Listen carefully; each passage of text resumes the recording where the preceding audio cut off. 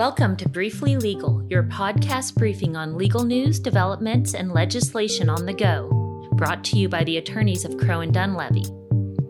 The following should not be understood as or considered a substitute for legal advice. Visit crowedunlevy.com for more information.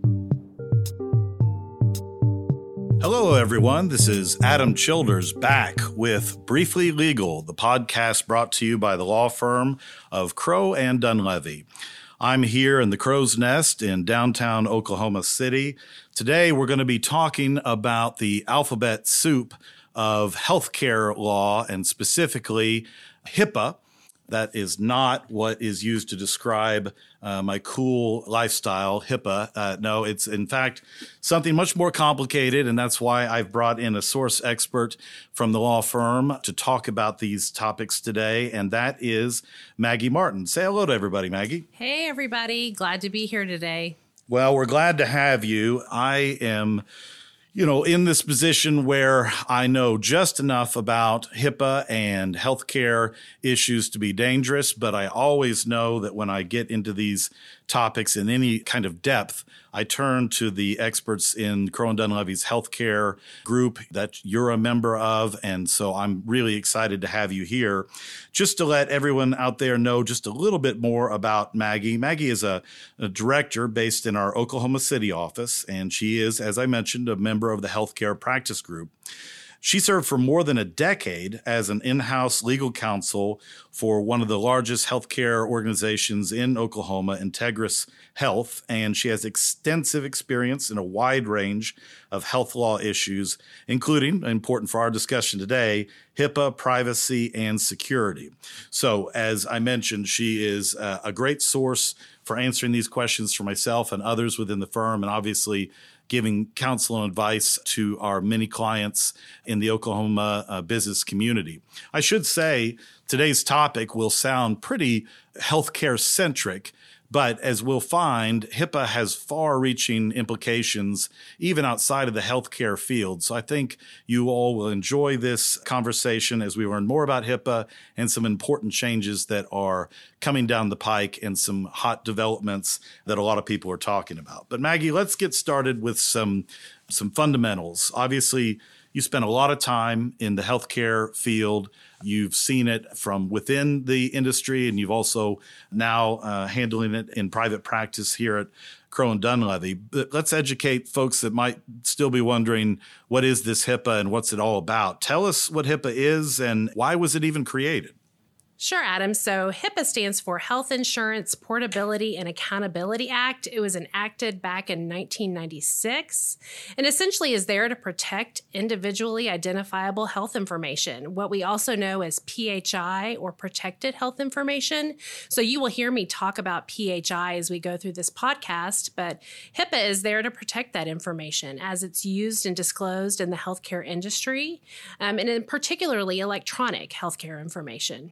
Okay, so you mentioned PHI, and I have heard that term, and I think it's pretty commonly used now in a lot of industries. So it sounds like there's a concentration within HIPAA on protecting PHI as it relates to privacy and to security, but there's a difference between the two. Is that right? Correct, yes. HIPAA is broken down into two parts, essentially, the Privacy Act and the Security Act. And so the Privacy Act oversees that use and disclosure of that PHI. The Security Act is more so looking at electronic PHI. So PHI that is shared within an electronic medical record or held on a laptop, devices of that sort. So tell me then why, your average healthcare consumer, and for that matter, employers and businesses around Oklahoma, why should they be concerned about HIPAA and the effect it could have on them? Well, for an individual, HIPAA impacts their own personal health information, how it's used and disclosed. So from a consumer's perspective, your healthcare provider maintains and stores that health information, and HIPAA kind of controls how they use it, who they disclose it to, how you even as a patient can access it. And kind of from a community business standard, sometimes a business may be even what we call a business associate of a healthcare provider. So a business associate is essentially someone that uses that PHI to perform a function or some type of service for a healthcare provider. For example, on a basic general term, it could be an electronic medical record software development company that's using that PHI to kind of develop and create that electronic medical record, or it could even be a bank that's using that PHI to provide a service for the healthcare provider.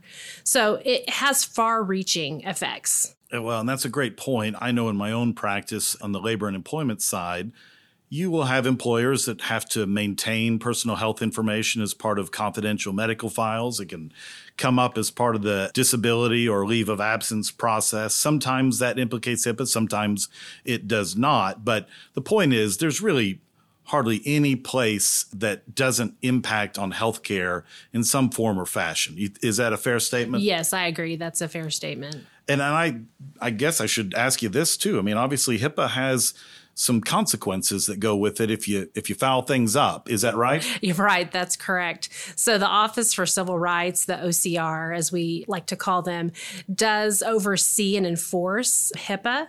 And so anytime there's been a breach of that PHI, meaning that whomever is storing or holding or maintaining that PHI, if it gets inappropriately disclosed to the public or left on a train or stolen from someone's car and other people get access to that PHI, then the OCR is going to come in and they're going to enforce penalties. And typically they're pretty high. We're not talking hundreds of dollars. We're talking millions of dollars in penalties that are typically part of HIPAA breach enforcement. Which is exactly why I know our healthcare group is so immersed in putting together the most comprehensive and up-to-date policies and procedures for clients in the business community. Yeah, it's our goal to make sure our clients are protected and that we can do whatever we can to prevent those types of breaches from happening.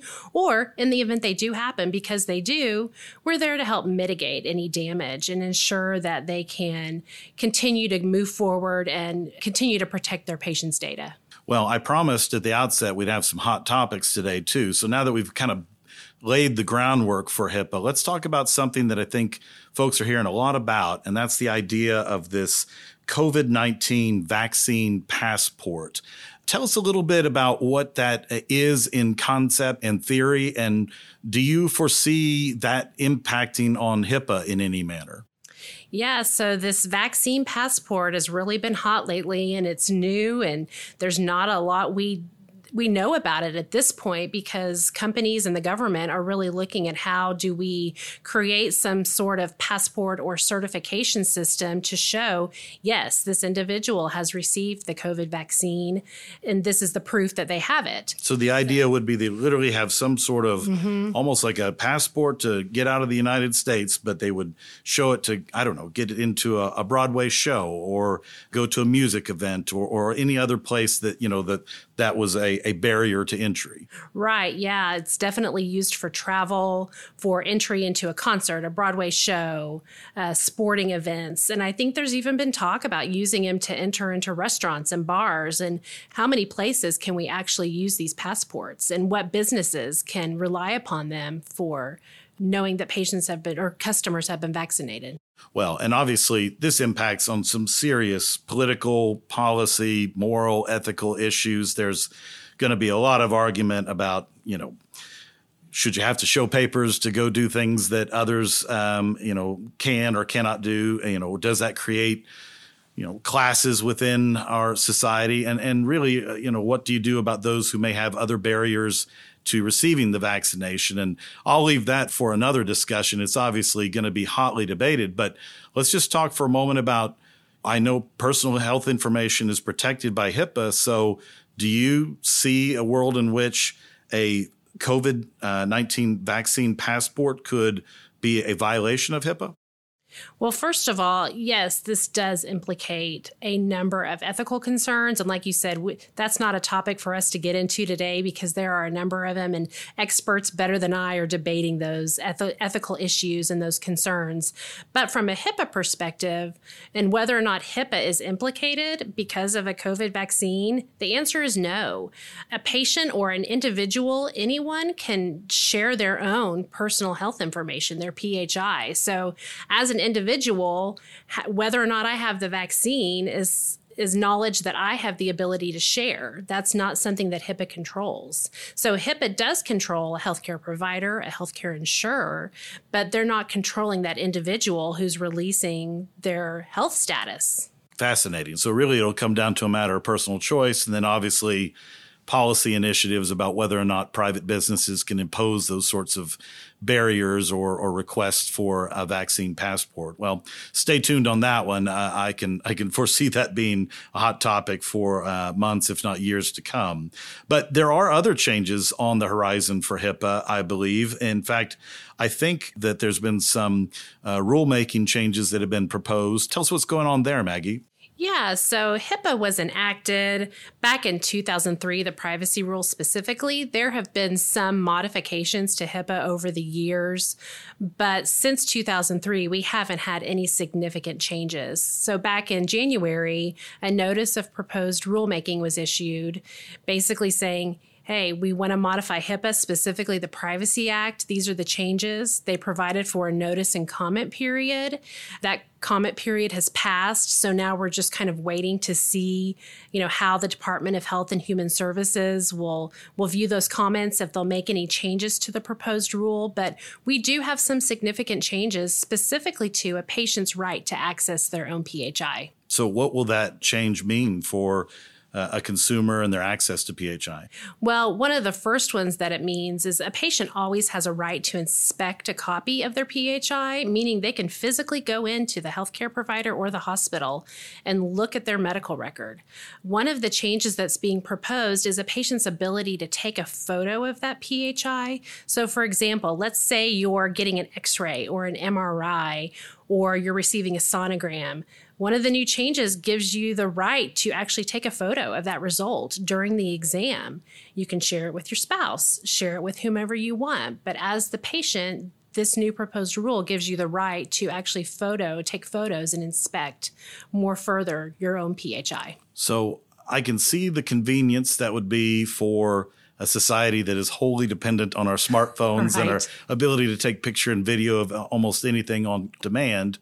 But I could possibly say how this could be a further complication for employers and specifically, hospitals, where there's some pretty tight rules about what can be taken pictures of and what can be recorded. Sounds like that would be something that would need to be addressed through policy if that rule comes into effect. Right, that's correct. Most hospitals have very strict photo policies, especially because they want to avoid anyone taking a picture of maybe another patient in the background or another patient's PHI. Also, staff members in the hospital have a right to say, I don't want to be in that photo. And so that's something that needs to be considered via policy. And as always, we're always here ready and willing to help you revise those policies once these rules become final. Yeah, I'm just thinking through, what would happen if, somebody said, I'd love to have a picture of this to take home. I don't have my phone on me. And they ask the nurse that's standing there, could you take a picture and send it to me on my phone? And then later they say, oh, I didn't want them taking that picture. I mean, in other words, there's a lot of complications that can happen from a simple idea that's meant to be a convenience in furtherance of a consumer's rights. Right. There are a lot of things to consider and a number of implications. It will be interesting to see if HHS actually finalizes this proposed rule. Well, stay tuned, all of our faithful listeners, because we've got Maggie and all those within our healthcare department closely watching to see how that rulemaking process turns out and what impact it'll have for the Oklahoma and regional business community. So it's been a fascinating look into HIPAA and hot topics and changes on the horizon. But I don't want to finish my time here today on Briefly Legal without also spending some time in that segment I like to call Get to Know That Crow. And I've got Maggie here with me today, and we do work together and enjoy one another's company. But I learned something about her today that I didn't know, that I wanted to give her a chance to share. And that is that although she is a self-described notorious black thumb when it comes to outdoor plants, I hear that you've made a real change when it comes to your indoor plants and that you've got a new game plan and you're turning a new leaf, as it were. So tell us a little bit more about that. Yeah, I guess I'm a self-described plant mom now. Maybe that's the way what you would call it. I didn't even know it was a thing, but now it is. It is. So, yeah, I've recently become really into my houseplants and have purchased a number of them. And surprisingly, I'm keeping them alive. Not only that, but they're actually growing and thriving and getting more leaves, which is really fun to watch. So my kids make fun of me and have been teasing me about it. And we've named a few of the plants. So I think that maybe helps them grow better. I don't know. I've heard you've even taken to using an app to make sure that you water them timely and take care of them the right way? I have this new app called Plantin. It's amazing. Of course, I had to pay for it, and I'm a sucker, so I did it because I want to excel at this, and I don't want my family to laugh at me and like tell me I'm a failure because I've killed the plants yet again. So, paying for the app has been well worth it. Now, you raised the issue, so I'm going to have to ask. You said you've actually taken to naming them. Give me a couple of the names of these. So our snake plant is Mr. Snape, obviously, because it's a snake plant. Harry Potter reference. Yes, Harry Potter reference. Big fan. And then we have a ponytail palm. Her name is Belissa. My kids named that one. So there's nothing quite like the names that are given to plants or animals by our beloved young ones. Well, that's excellent. Thanks so much for giving us a little bit of insight into your personal life. We already knew that you were an expert when it comes to healthcare, but now I know if I've got houseplant issues, I can put you on my emergency dial as well. Hey, thanks. Well, that wraps up another podcast of Briefly Legal, brought to you by the law firm of Crowe and Dunlevy. It's been a wonderful time spent with Maggie Martin today, talking about that current state of HIPAA and what people should know about the security of their healthcare information. I want to remind everyone to follow Crowe and Dunlevy and this podcast on the various social platforms where you can find links to it on LinkedIn, Twitter, as well as Facebook. And that's a wrap for today. So I'm your host, Adam Childers, and we look forward to meeting you again next time on Briefly Legal.